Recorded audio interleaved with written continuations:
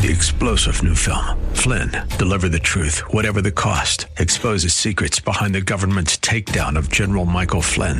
Flynn knew what the intel world had been up to. He ordered the first audit of the use of contractors. This set off alarm bells. He told the truth. He was the most dangerous person for Donald Trump to hire. They had to get rid of Flynn.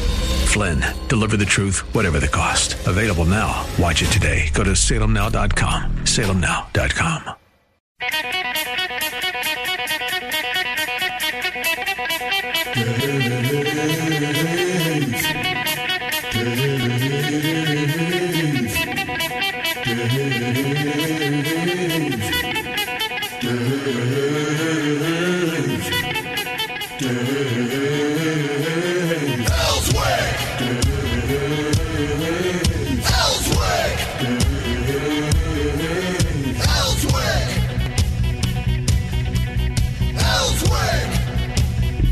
All right, let's get to it here on the Dave Elswick Show. And Elizabeth will be calling in. Well, there's the phone right now. It's ringing. That's got to be her. She's going to join us. Some big news out of the Capitol from yesterday. SB 6 passed the Senate. And you say, what is SB 6? Well, if you remember a couple of years ago, State Senator Jason Rapert had a bill that would make abortion illegal in the state of Arkansas if you had the federal government saying that we had to do it for whatever reason. And it would automatically had a trigger that would kick over that we would fight that. Well, yesterday, what they did in the Senate is they said instead of waiting for the federal government to do something like that they would go ahead and pass the bill, and that way they looked at it that it would get its way up to the federal Supreme Court and would be decided that states' rights would be back in force about abortion again here in Arkansas. So it passed the state Senate yesterday. Now, did I get that right, Elizabeth? Is that what? That's basically what we did, was it not? That's what I understand. Okay, so it barely passed at 27-7, but that's what I understand. Yeah, the bottom of 27-7. That's not barely passing. Well, it wasn't quite a party line vote. You would have thought it might have been a little more like maybe 28 or even 29. Hendren is voting, so it's not going to be a party line vote. Come on. That's not going to Hendren voted present. Jim Hendren voted present. Well, it's just voting no. He didn't want to go on the record is what it was, so that nobody could use that against him. I was a little bit stunned on Hickey voting no on it. Did he hold any kind of a stand up in front of the media and answer why he voted no? I am unaware. I was at a Republican Party meeting all last night, so I didn't have time to check all that out. But that's what I heard at our meeting.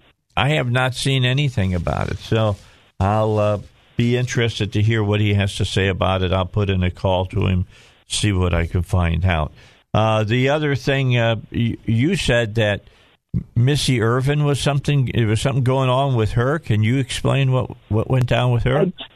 Well, Senator Rapert reported to our Republican Party meeting last night that she was opposing the bill more or less from the floor. He was a little surprised.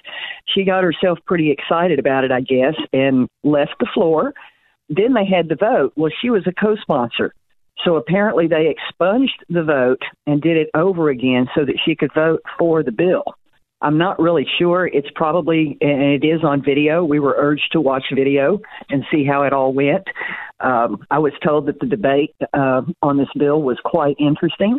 You can go to www.arcleg.state.ar.us. I'll try to find a link later and put it up on your Facebook page if I can find something. Those tapes are usually rather long, the videos. Right. So if I can figure out where to drop in on it, we can maybe do that. But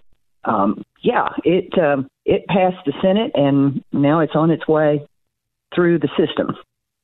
Okay, so Jason Rapert State Senator Jason Rapert said that he stopped behind the scenes. In other words, talking about came off the floor and was trying to see what was going on. Hendren was trying to work a hostile amendment or a poison pill amendment to this legislation. Apparently some sort of opposition. So he not only voted present, but he was trying to, I guess, garner support for what is it called, common ground? Apparently he couldn't find any common ground yesterday. Okay. All right. So anyway, that's going to be interesting to see.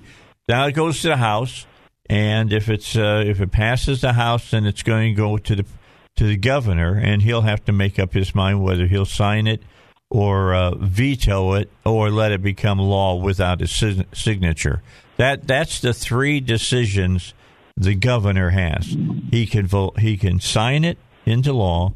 He can veto it, make it go back to the Senate and to the House, and you need a 50+1 vote to override his veto. Or he can just sit and not do anything, and after a certain amount of time, it becomes law no matter what. So that's true. What do you think? If it passes, do you think he will sign it? Do you think he will refuse it? I think that he'll sign it, but, I've been surprised. I'm surprised that Hickey voted against, and I'm surprised that, and don't understand Missy Irvin. I'm going to go back and watch that video and why she was speaking evidently so against this bill before, because it did nothing to change the bill except to say that it puts it into effect now so that the courts can rule against it, which they will, and force it into being worked up through the legal system and get it to the Supreme Court. And let's see now what the Supreme Court does with it. I mean,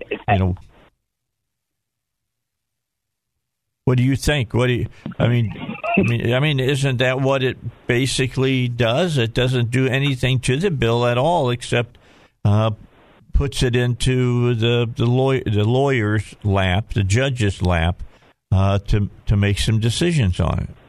We hope to put it in the judge's laps if they'll work with it, so to speak. Unlike other Supreme Courts, and that's another conversation. I think it's a good move. I'm wondering if we're starting to see fault lines even within the representation in our state House and state Senate. We're seeing fault lines in the Republican Party. Many people on one side will say it's anti-Trump or it's Trump-based. I say it's America First-based. It's a different approach. I wonder, it goes back to what Senator Hendren said. Not that I necessarily agree, but he says, I don't want to be in a party that's defined by Trump. It's not. That's the problem. They don't understand that. I'm wondering if those fault lines are starting to appear amongst our senators and our representatives. Well, I don't know if that's been the case or not. What other issues are you seeing fault lines on? Well, within the Republican Party, it's the fault lines between the grassroots that want more definitive action, and I'm talking more on the national basis. We're in good shape in Arkansas with one of the most conservative legislatures and most Republican majority legislatures we've ever had. In fact, that's a whole other conversation. Heard good news last night, interesting news, on the 1619 project bill that failed. Stephen Meeks reported to us last night, and he explained his vote, and I think I agree with what he said. He said, look, if the way the bill was written was so specific about the 1619 project that all the left had to do was change the name of their programs, and they could have gone on and continued to do what they were doing. Uh-huh. He said, I chose to work on the other side, which is promoting the proper teaching of history in the schools and that sort of thing, because then our students will be educated enough to know the difference between the truth and the garbage. Yeah, I don't know if that's the case, but I don't think, personally, 1619 is nothing but a bunch of lies. And they shouldn't be teaching it in school systems because it's a bunch of lies. I want them to teach history. I agree. And, I'm all about Stephen Meeks wanting history to be taught and civics to be taught and, Constitution to be taught, with things that he's been pushing for years now. But, you got to get some specifics in here to deal with it. You can't just, try to do it, where there are no specifics in the bill pointing at these things that are just fabricated. This is fabricated history. It's not even real. And that's part of what is so difficult about this whole ideological political fight. A lot of what the Democrats are doing is so you can't put a name on it. You can't put a label on it. Example, 1619 Project, we could change the name. We can still do the things we're doing. What are those things? Well, we're lying about the origin of our country. We're telling you things that aren't true. We're leaving out the truth. We're obliterating the past. But how do you delineate all that? How do you detail all that in a legal bill to say you cannot do these things? And do we want that type of it's really weird, the types of laws that we may end up putting in place to stop these people. I don't know if we want to be that locked down, but we may have to stop. I don't know what you do to stop socialism, Dave. It's alarming. All right, we've got to get a break in. Let's do that. Elizabeth Sotelaro is with us right now. She went out to start her car. Her battery is dead in the Miata. So she wasn't able to make it into the studio today, but that's okay. She's right with us on the phone. We'll continue our conversation in just a moment. I want to remind you about Dustin Turner and about your house. I mean, everybody sooner or later is going to want to sell their home. That's just part of the deal. I mean, it's a conversation that's going on within the walls of the Elswick household right now. When do we want to sell the house? How soon do we want to sell the house? And there's a couple things that I know I'm going to do. I'm going to have the inside of the house painted, and I'm going to have some new flooring put in the house. But I think that's all I'm going to do to it. As far as outside, how pretty is it on the street and all of that kind of stuff, I'll leave that for the next owner to decide what they want to do as far as that's concerned. Because you can put so much money into your house that you price yourself out of the market, and you don't want to do that. So what's the best way? What's the easiest way? Let me put it that way, to be able to do that and walk away with some money. And that's to let Dustin Turner literally buy your house. Forget about the open houses. Forget about showing your home. Forget about staging your home and all of that. Let Dustin Turner and his crew come over and give you a competitive cash offer. See what you think about it, and save you the trouble of having to sell your home the old-fashioned way. Do it the new way.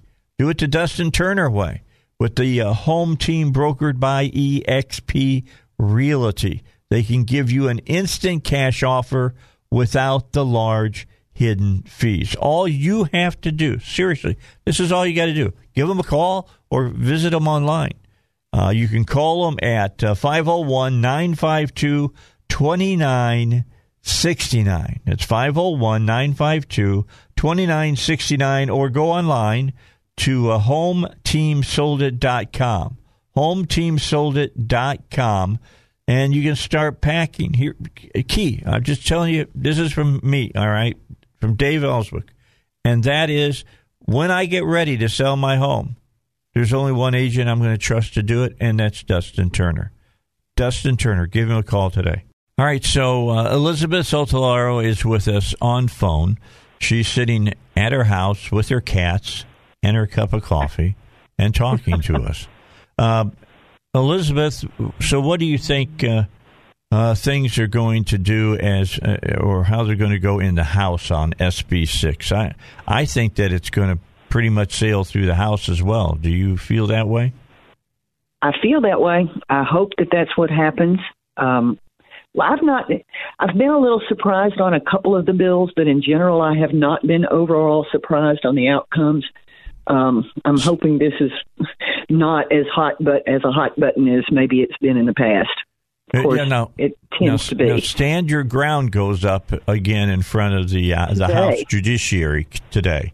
So I'll be interested to see what happens there. If it doesn't pass, I'm going to be interested, and I can't believe they're going to bring it back up unless they know they got the votes. Did they? Do you know? Did they change any language in that bill whatsoever? I asked a couple of folks last night. The general consensus was we don't think so, but I'm not sure. I don't believe so. Okay, well, let me just fire off a quick text to Bob Ballinger and see what he has to say about that. While you're doing that real quick, another piece of news that we heard was from Stephen Meeks again. This was an interesting thing I had not heard. He has a bill that over the next 25 years would allow the Arkansas legislature to move toward eliminating our property taxes. Oh, very good. Very interesting. He explained it by saying that it doesn't give the solution, it doesn't fix the problem, but it paves the way and does it over a period of a long time because of the budgetary impact. In other words, he said it works out to, I think he was saying, he mentioned a $500 million impact. So 25 into 500 million, a yearly impact is much less than our yearly surplus has tended to be. So he says if we stretch this out over 25 years, we can chip away at it and eventually eliminate the property tax. He said it's the most difficult and most expensive tax to collect when people don't pay, and as far as processing normal payments and everything. So did he talk at all about, are they thinking in the back of their mind, well, we got to make that money up somewhere, or are they just saying this would be money that we're finally going to have less government, so we'll just take the loss of the revenue? He did not address that point. He did speak of the financial impact and how the timeline would, soften the blow, so to speak. He didn't use those words, but that's what it was all about, was stretching that out so the impact would be less than, what has been a surplus every year. In other words, it shouldn't hurt. But he was running through several different things that, we had several lawmakers at our meetings last night, and they ran through a lot of different details. It was very informative. Yeah, it's going to be interesting because it seems to me that the schools are going to fight tooth and nail against that. That's where they get a lot of their money. That's what everyone at the table that I was sitting at, we immediately started kind of whispering about special elections and how the school superintendents and the mayors stopped it. And there will be some intense pushback, I'm sure. Yeah, that's going to be interesting. So does he say they're going to bring forth legislation this general session to start on that, or are they going to take it into under action, and you're going to have to wait a couple of years until we've got another governor in there to help maybe push it over the finish line? Well, our current governor wouldn't be supportive of something like that. Yeah. But no, he didn't really speak. I think it is just one of the bills. He mentioned bills that he was sponsoring. And of course, how many bills? We have 2,000 bills every session. That's the ones that we hear of. Yeah.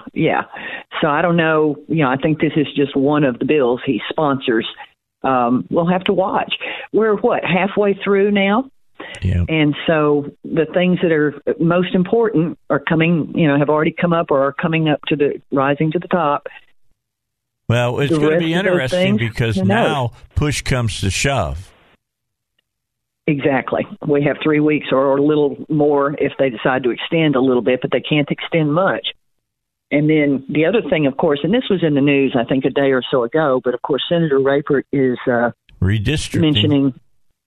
Yeah, the redistricting deal may require a special. Probably will. I don't see why. I don't see how in the world, if we do it with the proper data, that it would. I mean, it has to be a special session. They're telling them now that they will not get the census data until September. Oh, my gosh. And that's because we already know about the census, all right? This is just maddening. We already know about the census, but because of the Democrats, we're now going to go back and count all the illegals. And let me make a point about that in a moment. We're going to count all the illegals, and that's going to be the data that comes out in September, 2 months before the next election. It's not enough time. So, see, they're screwing with the system once again and messing us up. The idea of going back in and adding illegals is a problem. We are only allowed a certain number of state representatives across this country at our Congress. Uh-huh. When they add in illegals, it's going to completely skew the arrangement of our population. And there will be states who will lose representatives because other states, perhaps like California, Texas, will gain because of their, quote, population. Well, I got to tell you what, Watch for that to happen. DeSantis was talking about that, the governor of Florida, and said that they stand to gain several seats, he said, if now, that's a good thing. Happens. That's a good thing. But think about the fact that there are, we have a lot of Republican representation across the country. And when the redistricting happens, it may change because of, like, say, this concentration of population that the Democrats have now decided that anyone who sits on the soil of our country should be counted for representation in our government. Well, that's where it comes down to state governments then when they redistrict doing that. Okay, I rudely was interrupted there by the news at the bottom of the hour. But the point that I was trying to make is that there are more Republican states than there are Democrat states. So as far as that goes, when you look at these states that you're talking about, extra districts because of illegal immigration, I think that as Republican or conservative states will have the power, so to speak, on redistricting to keep that from getting out of hand. What do you think about that? I certainly hope that that's the case. Again, we were told last night that they're going to do the job right. And they, like I say, we will quite likely need a special session because the data is going to come in so very late. I kind of wonder how in the world they're going to get it done in time. We know a little bit about how elections are run. It takes a while to get the machines programmed and the precincts straightened out and all that sort of thing. And I just don't see where there's going to be enough time. Well, they're going to have to get it done because that's just the way it is. Well, and that's what I'm saying. The Democrats, once again, just by the way that they're doing what they're doing, are creating problems and obstruction and issues within our systems that are very difficult to counterbalance. It's very hard to fight against that type of systemic problems. Yeah, the other problem, for instance, is that we got a Supreme Court that won't get involved in getting things straightened out. I'm trying to think. Yesterday, when they decided not to hear the case about Pennsylvania, Thomas said, "Yeah, I want to hear about it." Who was it? Gorsuch said no. Barrett said, "Well, let's do no's." All right, that should have said yes, so that we could get it in front of the Supreme Court. Gorsuch, well, that would be Kavanaugh and Barrett. Barrett, Roberts, and Gorsuch. Wasn't that the three, or did Gorsuch say, let's hear it? I thought Gorsuch, Alito, and Thomas were the three outliers. Okay. Let me find Gorsuch that. agreed with Alito and signed on. All right. So you got 3 of the 6 conservatives that said yes, but you got to have 4 justices to get it in front of the Supreme Court. And I would really like to, I'm going to sit down and read the opinions and see what these justices were saying. I'm not saying that they didn't have good reasons to not hear. I'm sure that a problem is, do you get involved with something on a state level that deals with a state law, not a federal law? Do you get involved in that? And, that's a really sticky wicket, as they like to say. It's going to be interesting to see what happens. that's one of the holdbacks. That's one of the things that they're what I call teeter-tottering on each time, because there is the very right point of view that says we don't want the Supreme Court telling the states what to do. We have states' rights. At the other side of it, I am very frustrated because we're told on the front end about everything that happened last fall. Well, before November the 3rd, there were no damages, and afterward we're told it's moot and we can't do anything about it. I don't understand. There has to be somewhere that we get redress for these issues. There has to be. Yeah, I've been checking this stuff out and looking at it, and let's see. Let me just go back. Eric Erickson from Red State was talking about it. He said, Justice Thomas wrote a statement dissenting from the denial of the case filed by the Trump administration and the Pennsylvania GOP. Justice Alito wrote a separate statement in which he agreed with Justice Thomas, and Justice Gorsuch joined in with Justice Alito's statement dissenting from the denial of review. That lineup means that Roberts, Kavanaugh, and Barrett were among the 6 justices voting to deny review. The case involving the changes to Pennsylvania election laws by the Pennsylvania Supreme Court involved a particularly thorny question dealing with federalism as the justification given by the Pennsylvania Supreme Court in its decision, saying it was based on a provision of the Pennsylvania Constitution mandating that elections be free and equal. Defenders of the Pennsylvania court's decision argued that it is an accepted matter of U.S. Supreme Court jurisprudence that state Supreme Courts have final say on the meaning of their state's constitution, and in this instance, the Pennsylvania Supreme Court determined that Pennsylvania's November 2020 elections could only be fair and equal for all voters if the deadline for receiving mailed-in ballots was extended by 3 days based on the justifications presented to the court in the record of the case. So, yeah, I can understand that this could get really nitpicky when they bring that up, and are they going to hear about it, and whether the Supreme Court wants to get involved in it. I think that they probably missed an opportunity to get involved when they need to, because it has not only an impact upon Pennsylvania voters, but an impact upon American voters. Now, perhaps they would have voted differently if the results of the election turned on what happened specifically in Pennsylvania. Well, but here's the question, Dave. Why should their decision to hear that case turn on that point? If I've had this explained to me by a judge, and I understand the legal law that says what it says. I think what I'm arguing is that we need to change the laws, perhaps. There is something wrong that needs to be taken care of here, at least thoroughly investigated, checked out, and corrected in order to restore the trust of half the country in our election system. And I'm very disturbed that our judiciary can't find a way. Okay, they seem to be able to find a way to not take all these cases.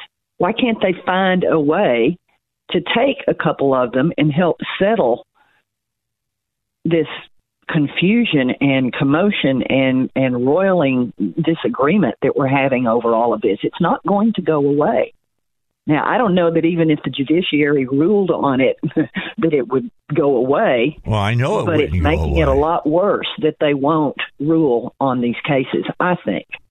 Well, I don't know if that's the case. Hey, listen, we've got a friend on the line. Let's let her get in and give us her 2 cents worth. Scotty is over in Conway. Good Scotty, morning, how are you? Good morning. Good morning. Well, I was just listening to your interest in the redistricting and everything, and I had said for many years since I worked on the census that you ought to be a citizen. In other words, they should count citizens for the House of Representatives and, whatever, because that House only has so many representatives, and when they start taking away a representative from another state and giving it to these states that have many illegals in them, then you change the balance in the House. Oh, yeah. I don't mind them being counted for other purposes, but for the purpose of how many senators and how many representatives we have, that changes your electoral vote. That changes some other things as well. And I disagree with. I think it will have I do think it'll have an effect, Dave, on what happens later on. It affects your elections. Now, then, what you and Elizabeth are talking about right now is, I just find it absolutely unbelievable that our Supreme Court doesn't look at these cases. I hope that Mike Lindell's case that will obviously come up, he will show a lot of information there, because it will hit the court. They've now sued him, so there will be information come to light. We'll see who pays attention.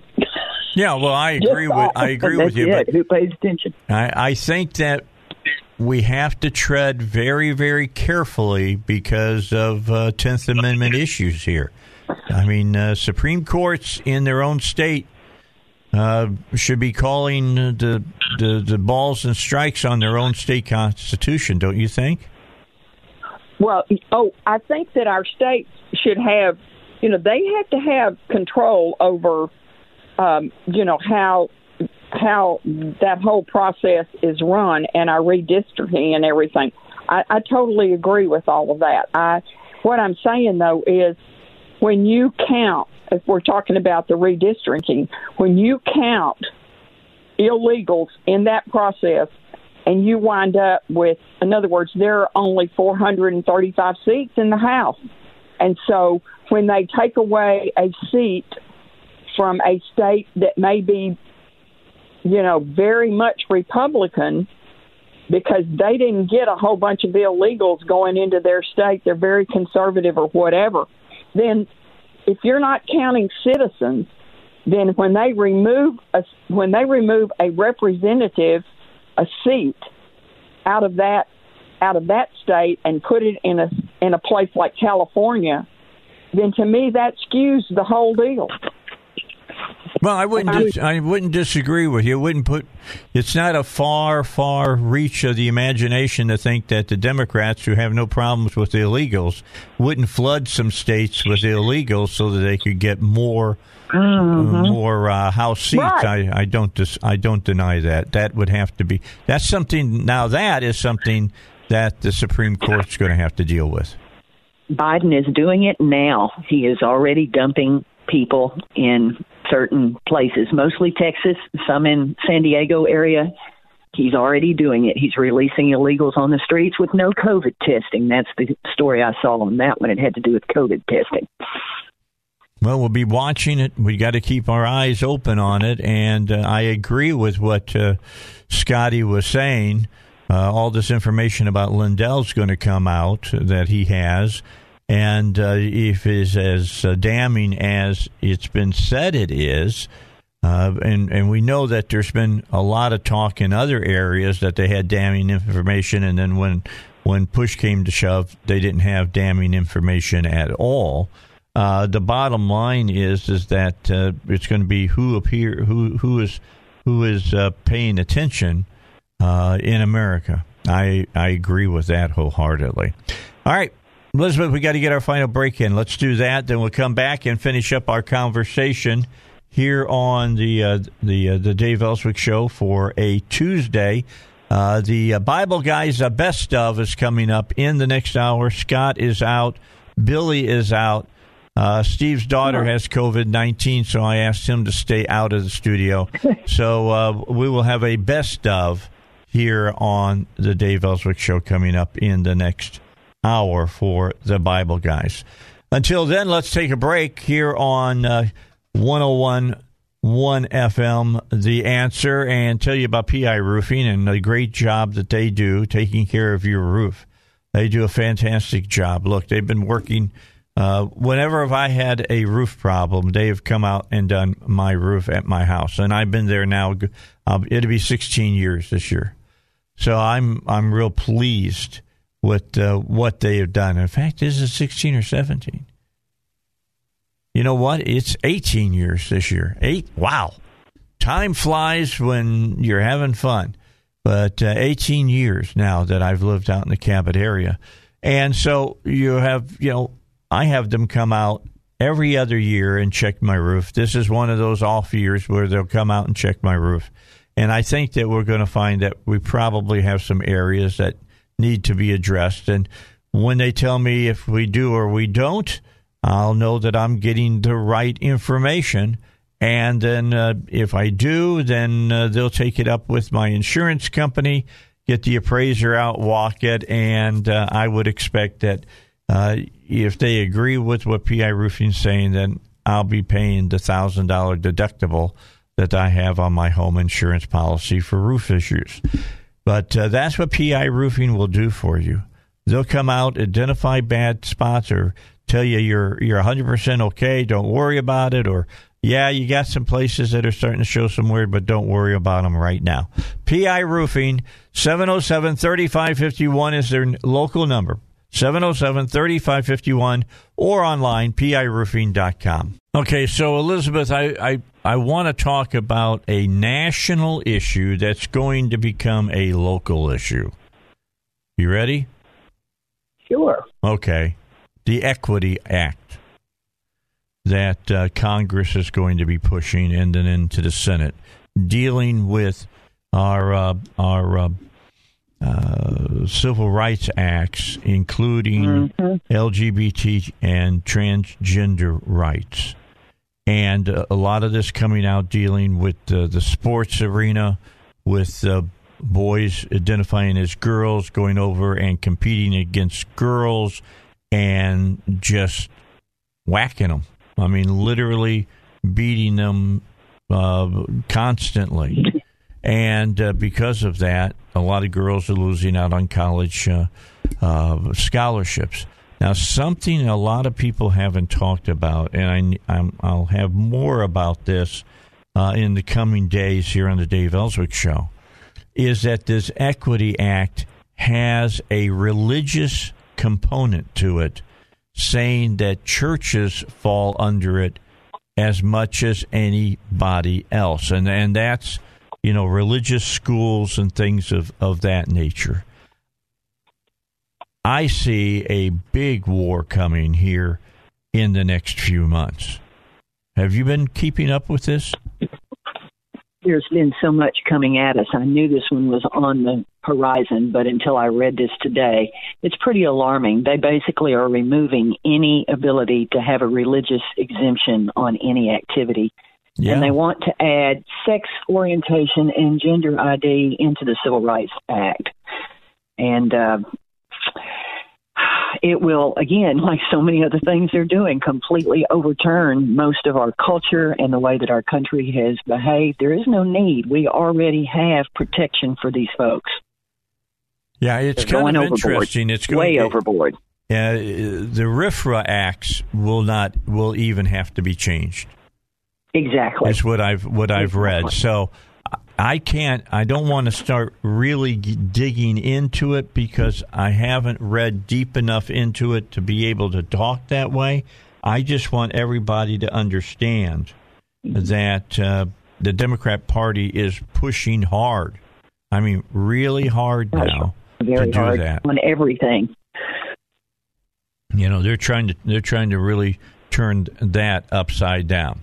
All right, now another law that's going to be up, and we kind of mentioned this a little bit.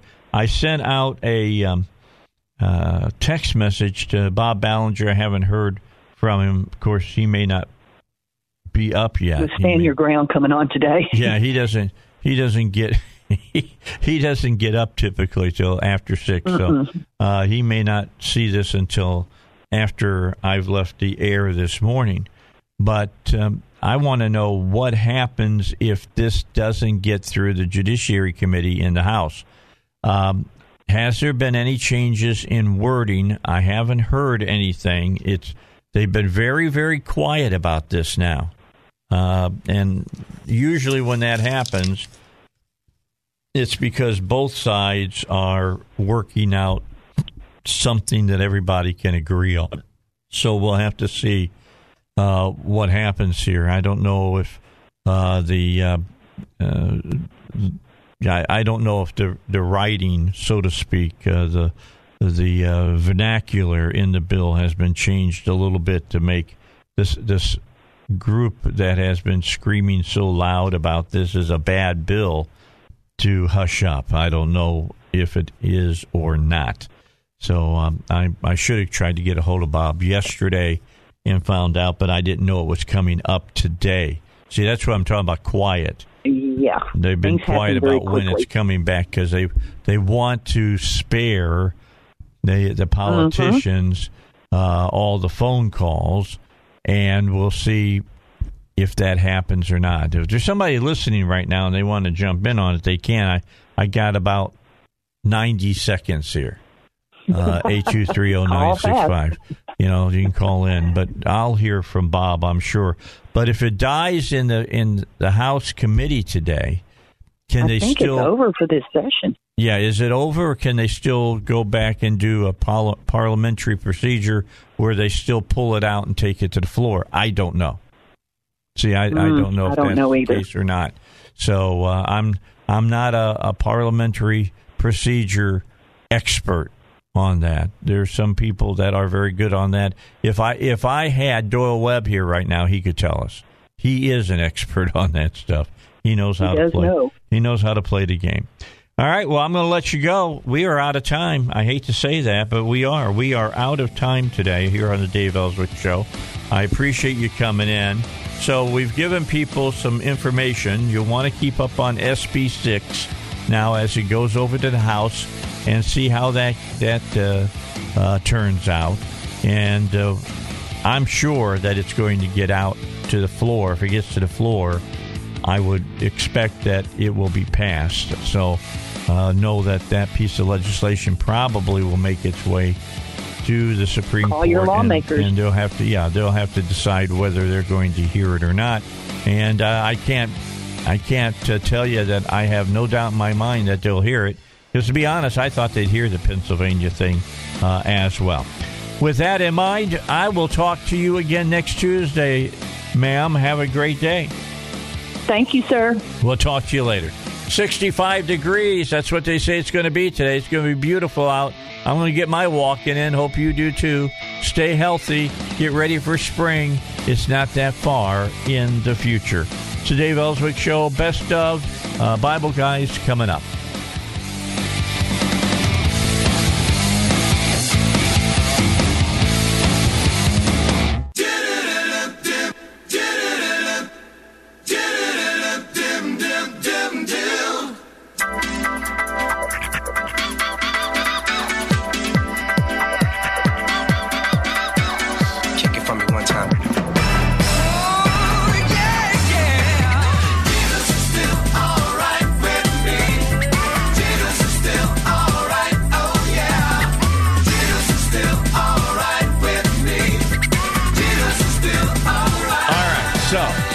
That is not the original group who did that song, but that's okay. I love the song, all right? Bottom line, who was the original group? Doobie Brothers. The Doobie Brothers. And that was in, 70, maybe 74 at the most? Something like that. Yeah, right around that time. I got it on cassette. You know where it was? On cassette? Heidi, do you know what a cassette is? Oh, you do? Okay, I didn't know. I didn't know if you knew. A lot of people don't even know what a cassette. Do you know what an 8-track is? Your dad has 8-tracks, doesn't he? I used to hate 8-tracks. Why is that? Well, because you'd be, for instance, I'll give you, they only come out at night. Edgar Winter Group. You remember only come out at night? Yeah, that was the name of the, that was the name of the album. Right? I thought you said the 8-tracks only come out at night. No, they can only come out at night. That was the name of the 8-track or the album at that time. Yeah. And it was by the Edgar Winter Group, and it had Free Ride on it, and it had Frankenstein. You know that song. That song, yeah. Okay, so anyway, in the middle of the song, so they could move it from track 2 to track 3, they faded out the song, and then it could click, and it would go to the next track, and then it go, and then here comes the song back again. I hated that. I hated that. And no rewind. No, there is no rewind on that. You miss your song on the track, you got to replay the entire track. You got to go through the whole track to get to it. Yeah. So anyway, now that's just talking old school, but yeah, I love the Doobie Brothers version of this. Who's this? What's the name of the group, Heidi? Just this is DC Talk. Is that DC Talk? Yeah, I like that. Yeah, see, everybody forgets that song and how important that song was during the Jesus movement of the 70s. It was huge. It was huge that you had a big name rock and roll group talking about Jesus. Wow. Yep. You know, and that's a really just straight on message right there. Yeah. You know, a lot of people didn't like it. The old folks back then didn't like hearing us say Jesus is just all right with me. You know, they didn't get it, but that's okay. That's cool. Yeah, that's cool. It's all right. It's just that kind of music was actually getting played on.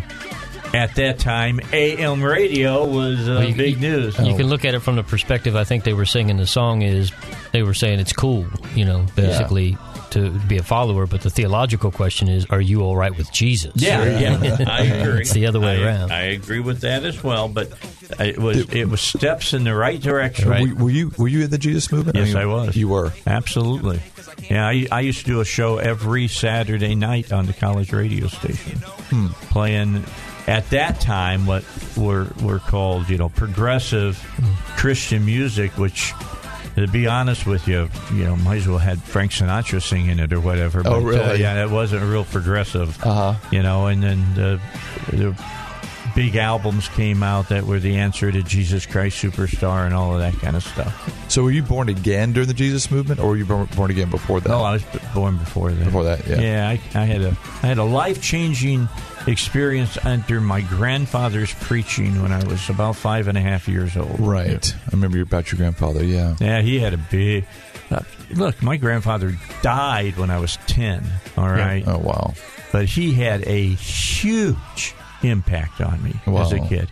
I mean, he talked to me like I was an adult. Right. Number one, I was raised with adults. I was the youngest in my family, so all my brothers were gone out into the world, so I was there with my mom and dad, and, they'd have canasta night or whatever, and I'd be sitting in there talking with the adults and stuff. So I was a little bit different than your average kid, to be honest with you. And, what do you mean were? Yeah, I mean, still kind of different. But my grandfather would ask me, when he was on his deathbed, he asked me, he said, "How are you enjoying life?" Oh, wow. I'm 10 years old. All right. And I'm like, well, yeah, Granddad, it's cool, And that's when he told me, you don't ever have to be afraid of death, Dave. Right. You've been saved. You don't have to ever be afraid of death. I'm not afraid of death. Yeah. It was really, I mean, those are things that have stuck with me all through my life, and why my wife still to this day doesn't understand why I look at death the way I do. Yeah. I was with a lady yesterday who is a member of our church who has been given a terminal diagnosis, and she has they've told her anyway that she's probably got about 2 more months left. Wow. And so I'm sitting with her, and she is as excited as anyone could imagine. She said, I am so excited. She said, I'm about to see him. Right. I'm about to be there. Amen. And I was just like, you know what? Your attitude is just phenomenal. But that's the way she is. She has no fear.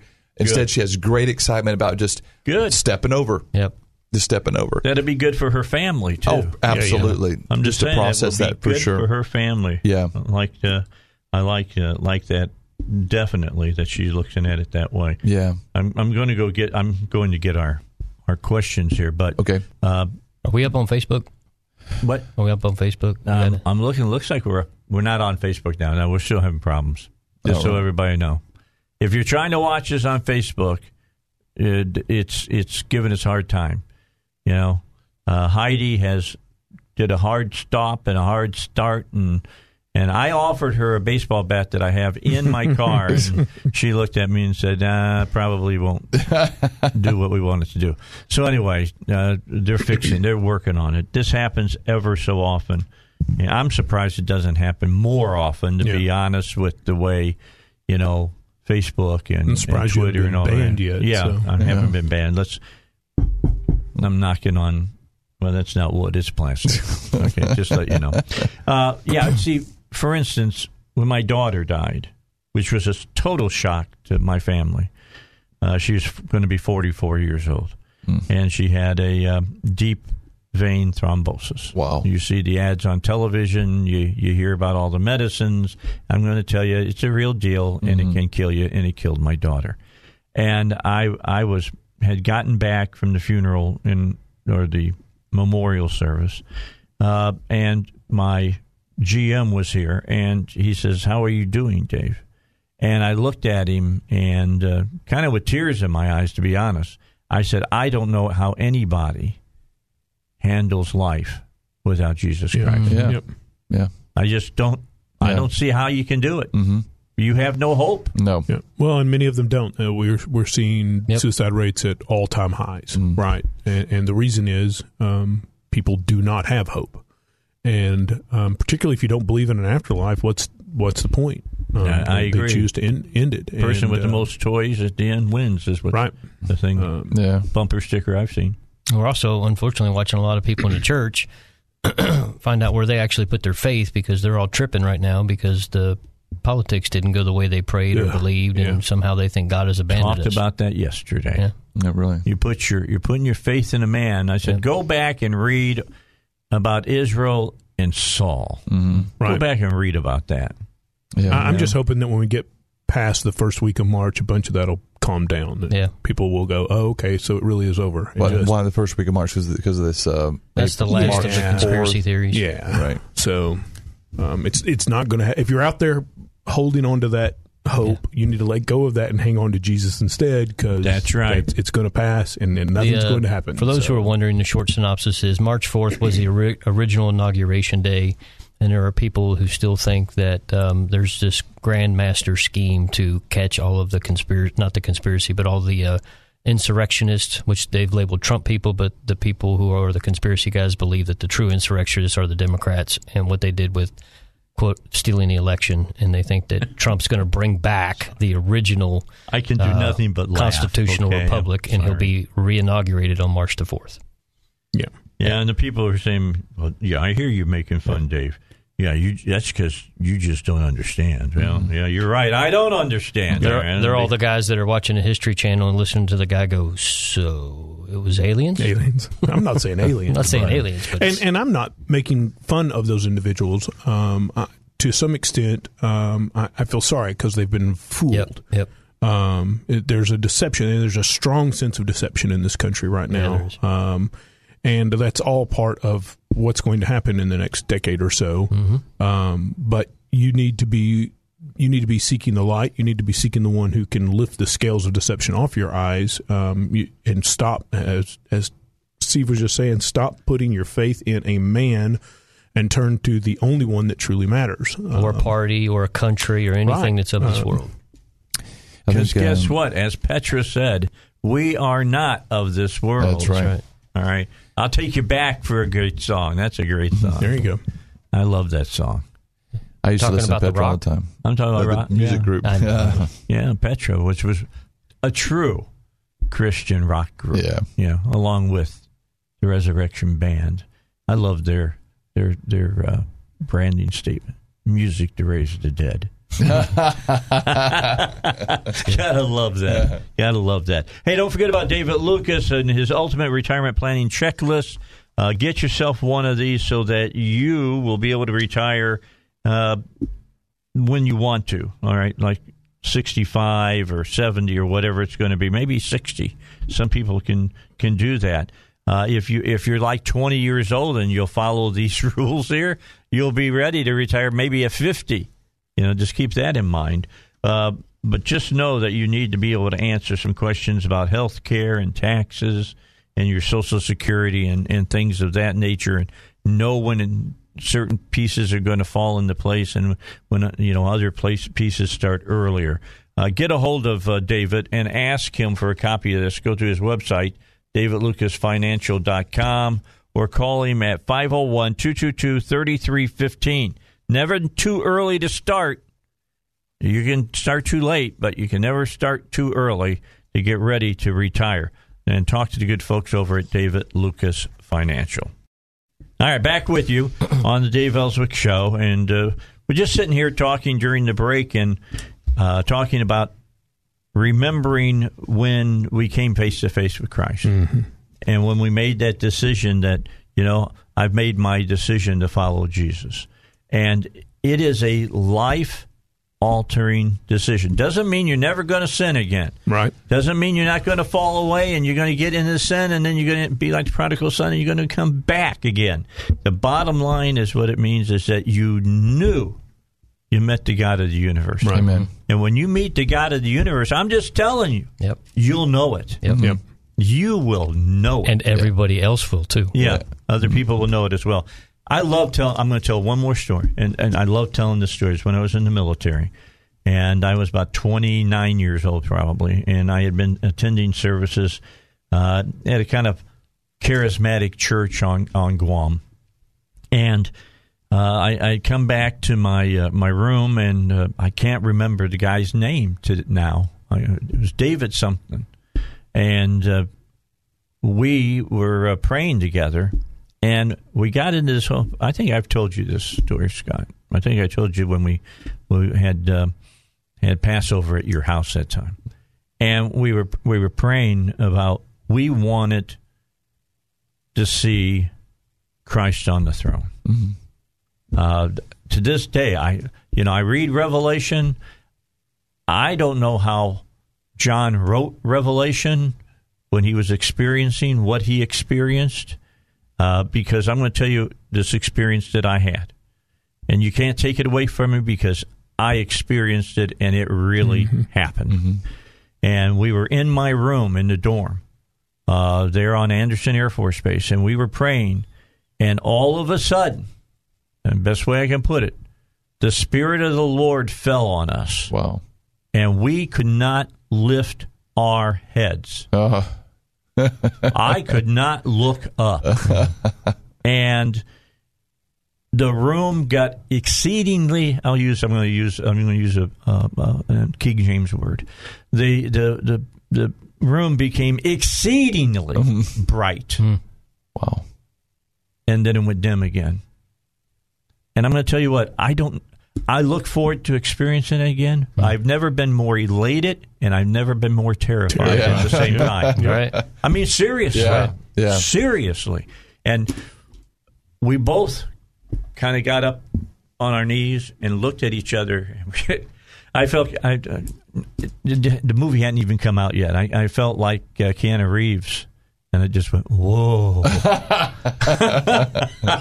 So you both experienced the same thing. Exactly the same time. Wow. It was incredible. Wow. And I'm just telling you, if you doubt that the God of the universe is there, I'm here to tell you, have no doubts. Yes, amen. He is there. Amen. He's not in this dimension, is how the best way I can put it. He's here in his spirit, but he is really in a physical form, and we're going to see that. Amen. And that's why I talk about I know I have to you, Scott, that I look for it when he comes back and the heavens split. Dude, I know there's so many people who think they're going to run up and they're going to throw their arms around Christ and just say, "Hey, what's happening, guy?" No. No. The great and dreadful. We're day of the talking, Lord. man. We're just talking purity. Amen. You You're can't gonna stand in front of that. You're going to fall straight on your face. That's right. It's going to be incredible. It's going to be. I get excited. Wow. Yeah. I get Very excited, soon. and I get overcome at times. I get real emotional when I talk about it. Just so you guys know. Praise God. I wrote a question for the show this coming Tuesday. Sent it in last week, but I wanted to add this one thought. Now, they asked this question, is all sin equal? That was the question. The verse used to say that all sin is the same is James 2:10. You got your Bible right there.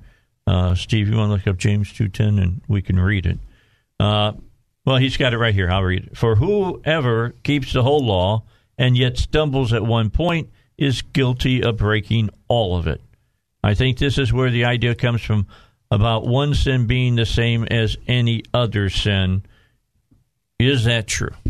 Can we give the good Jewish answer? Go for yes, yes, and no. Right. I like that. Yes, in the sense that all sin separates us from God. No, in that there were certainly gradations of sin and how it was dealt with, and that is still true now.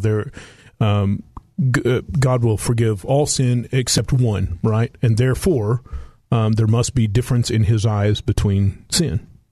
I like that. Yeah, and there were certain sins. Whenever you deal with this, you have to deal with you don't just look at one verse about sin. You have to look at the overall view of it, and God is the same. So there were some sins that you were actually killed for. Mm-hmm. And there are other sins that you just brought an offering for.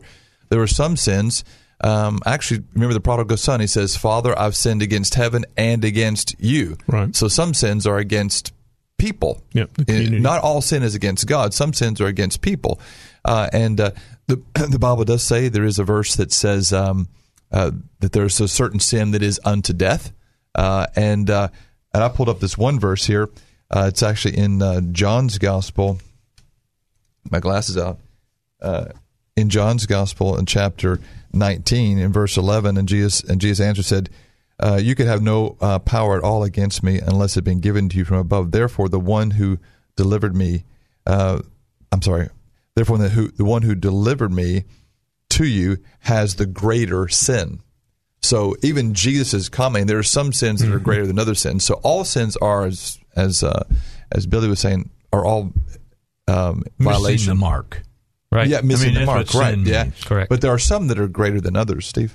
Well, the scripture that Scott was referring to is in 1 John 5:16. It says, "If anyone see his brother sinning, a sin which does not lead to death, he will ask, and he will give him life for those who commit sin not leading to death. And there is a sin leading to death, and I do not say that he should pray about that.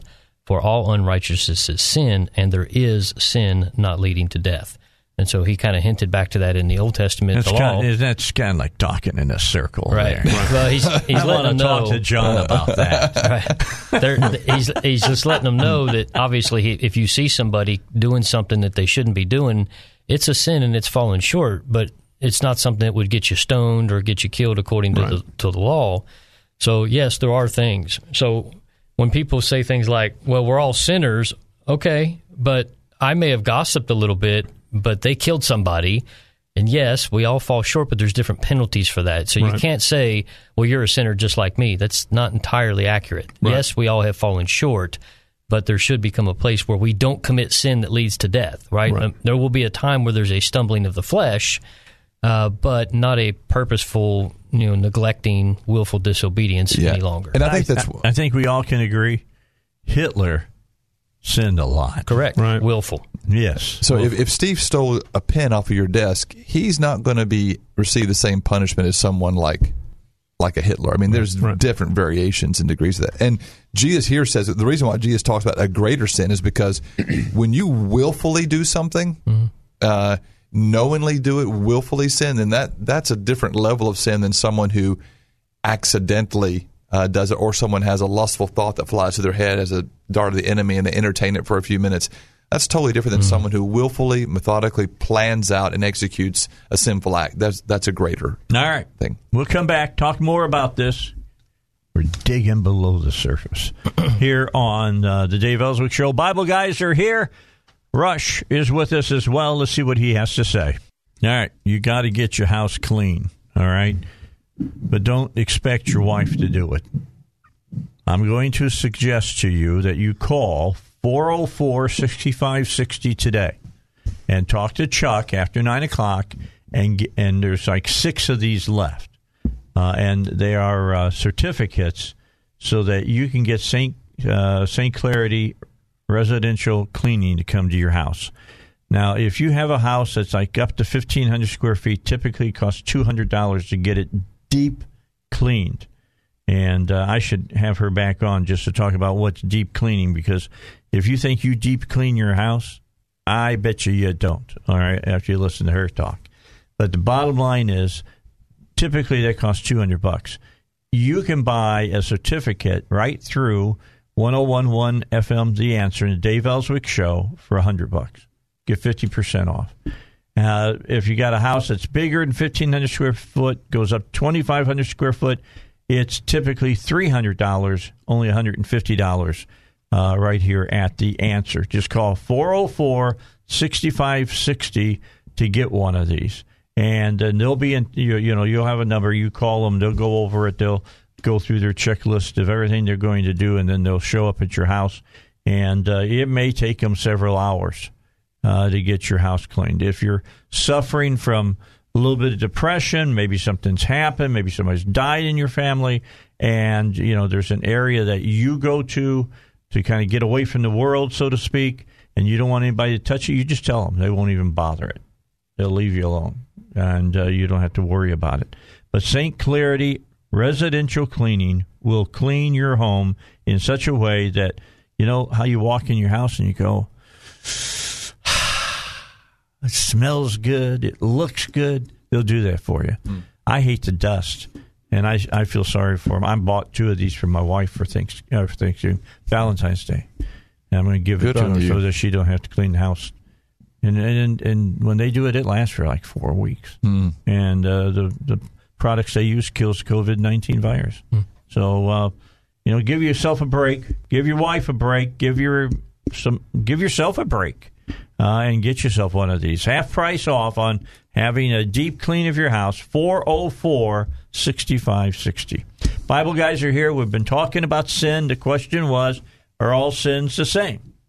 And the answer, according to the Bible guys, is no. Will sin keep you out of heaven? Yes. All right. But, there's gradations. Mm-hmm. Is that the right word?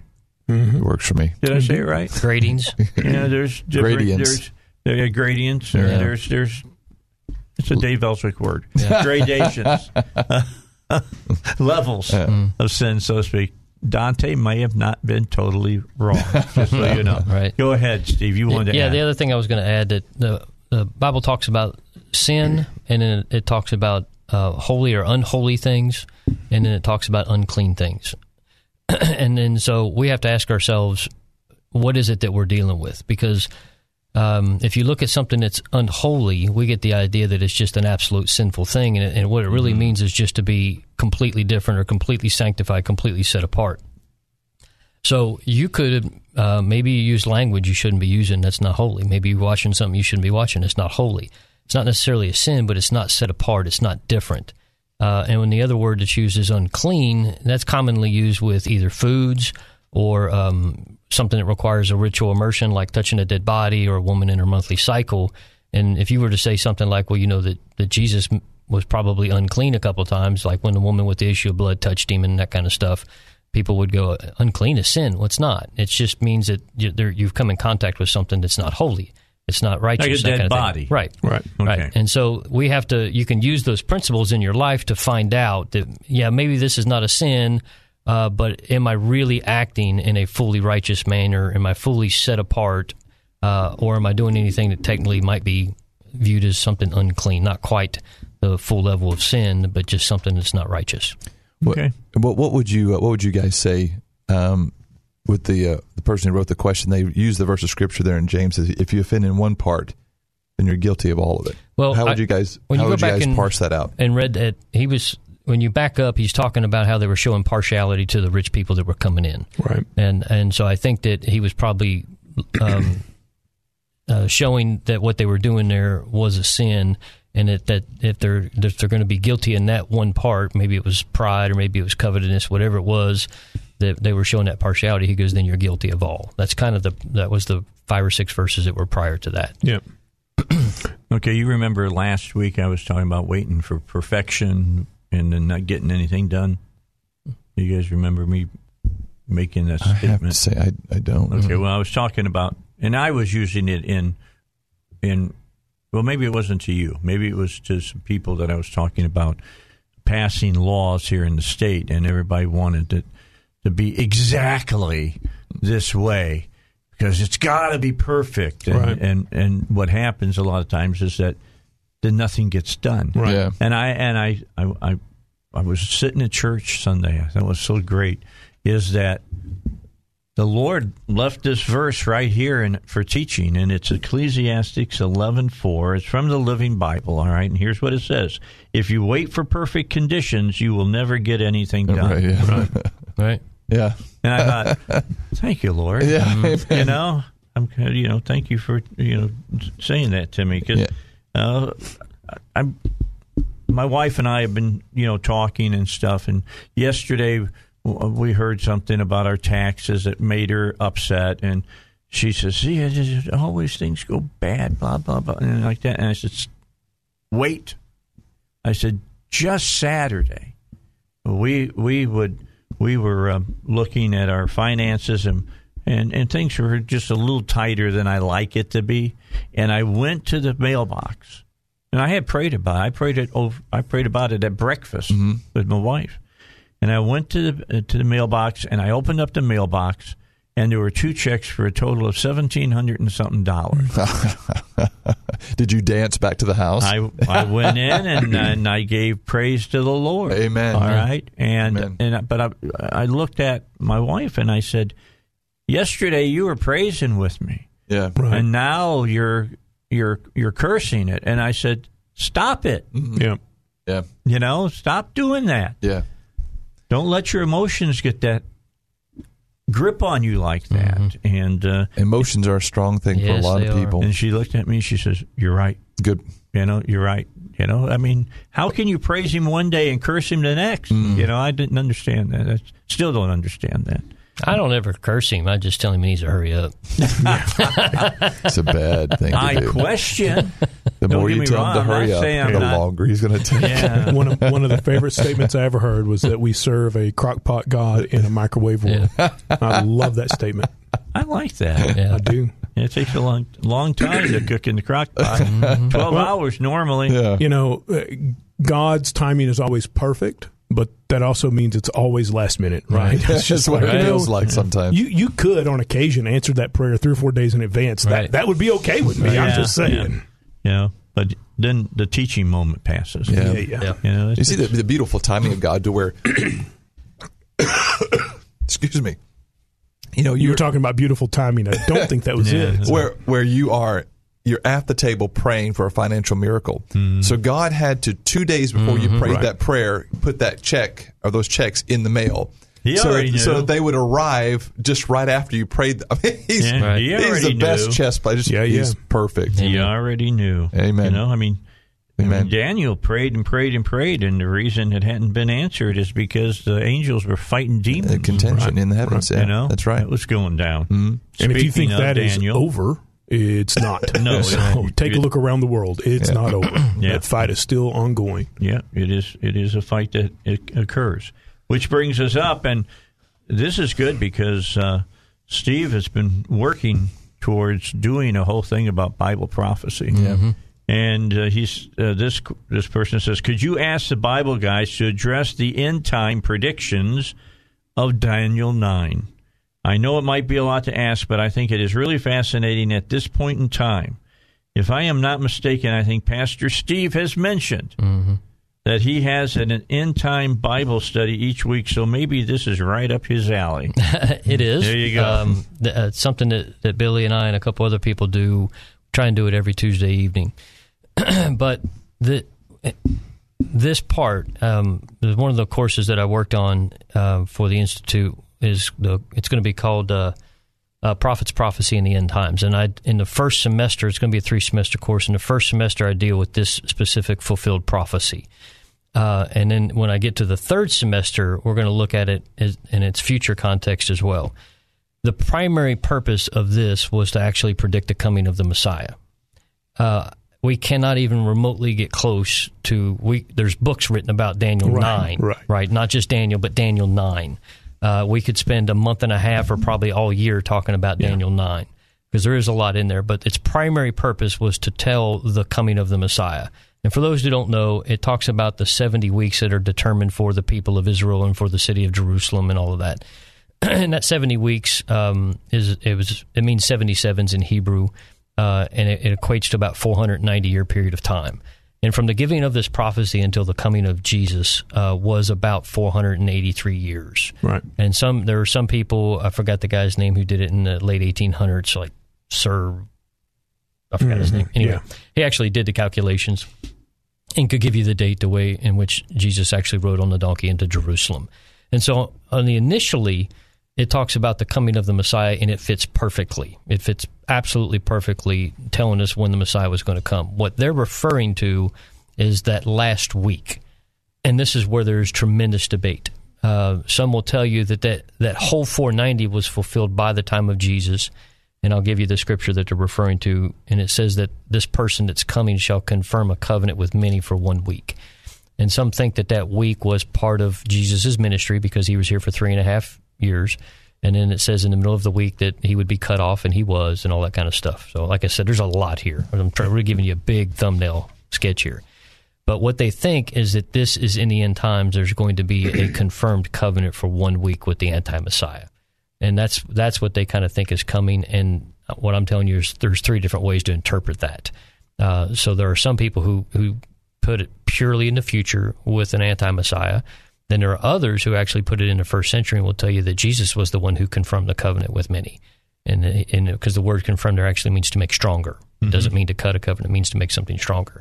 I think there's dual fulfillments. That's the thing that I'm really going to be addressing when I start teaching that course. Is part of the big misunderstanding that we have with prophecy is we've read it all like a bunch of Greeks, and we read it in order, and we read it linearly, and we think it's all fulfilled like check mark, check mark, check mark. Yeah. And we're waiting for this, and we're waiting for that. And I'm telling you, there's multiple layers and multiple fulfillments. Daniel 9 is very difficult to get into in 15 minutes, but that's really kind of the thumbnail of what Daniel 9 is dealing about. 1, the first coming of the Messiah, and it seems to have a parallel meaning of when his second coming is. Yeah. I think that it's important for our listeners to understand that prophecies can be what we call cyclical. They can have multiple fulfillments. There are some that can't. Obviously, the arrival of the Messiah, that's not going to happen. But the return, that's going to happen once. Right. But when it comes to this temple being destroyed, being desecrated, this has happened multiple times. The city of Jerusalem has actually been destroyed and rebuilt 18 times, more than any other city in the entire planet. And so there's cyclical prophecies that do happen. And also it's important to understand also that all the Old Testament, from the first time that the prophets come along, so after Moses, all the prophets prophesied in about a 300-year period of time.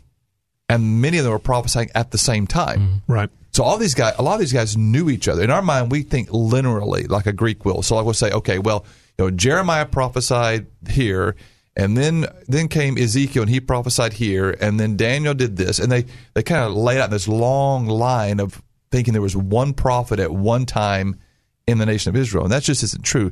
Isaiah was prophesying in the cities at the same time Micah was prophesying in the villages. And so you take their 2 prophecies and you lay them over each other, and then you get a full picture of what's happening. So you can't read linearly. If you do that, then you will misunderstand what's going on. So you have to layer these things, and Daniel is like that. He starts off by saying, okay, I'm reading the prophet Jeremiah, and this is what I get from Jeremiah's writing. Right. And so he's layering these things on top of each other, which is one of the reasons why. The angel comes and says, hey, this is more than about 70 years. It's about 77s. Yeah. And he layers it for him. All right. We're going to continue this discussion. Don't run away.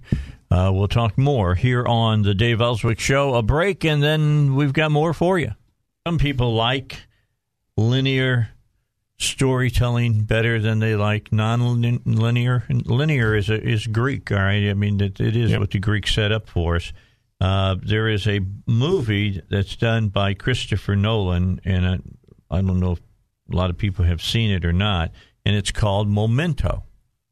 That's what the movie's called.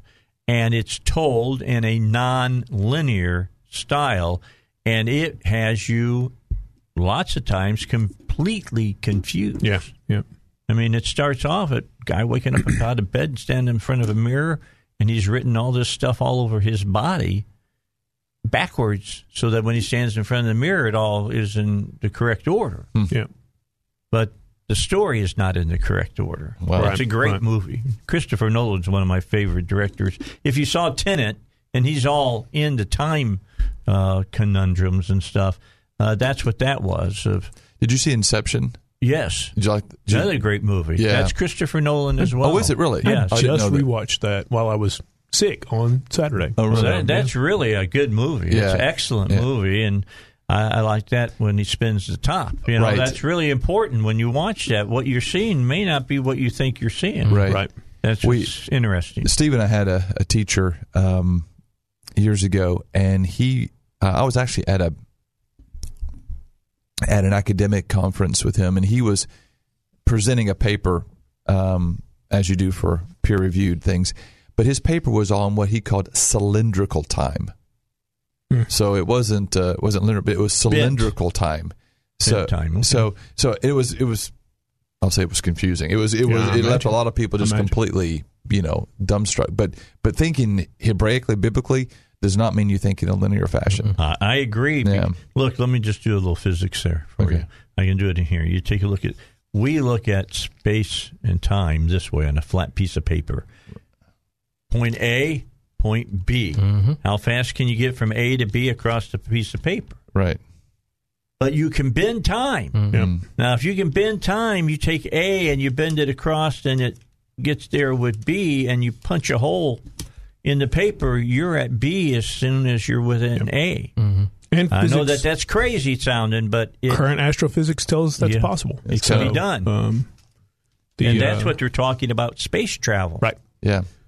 Or black holes. The laws that God created. Not only is God beyond our understanding, but the laws that He created are in large part beyond our understanding as well. And we are so arrogant that we go, "Oh, we got all this figured out." So, you talked to a really honest astrophysicist. Yeah. He says, "I'm just a confused dude." Yeah. So one of the best statements that I ever heard was, the more you learn about a field of study, the more you realize you don't know about that field of study. That is an honest examination of yourself right there. Yeah. So, a few years ago, I was in Buenos Aires. I was going to be planning a church down there. I was staying at a B&B. If you've ever stayed at a B&B, sometimes you eat breakfast or lunch with people you don't know. You kind of sit at a table together. Right. So I'm sitting there, and I find out I'm sitting with one of France's premier quantum physicists.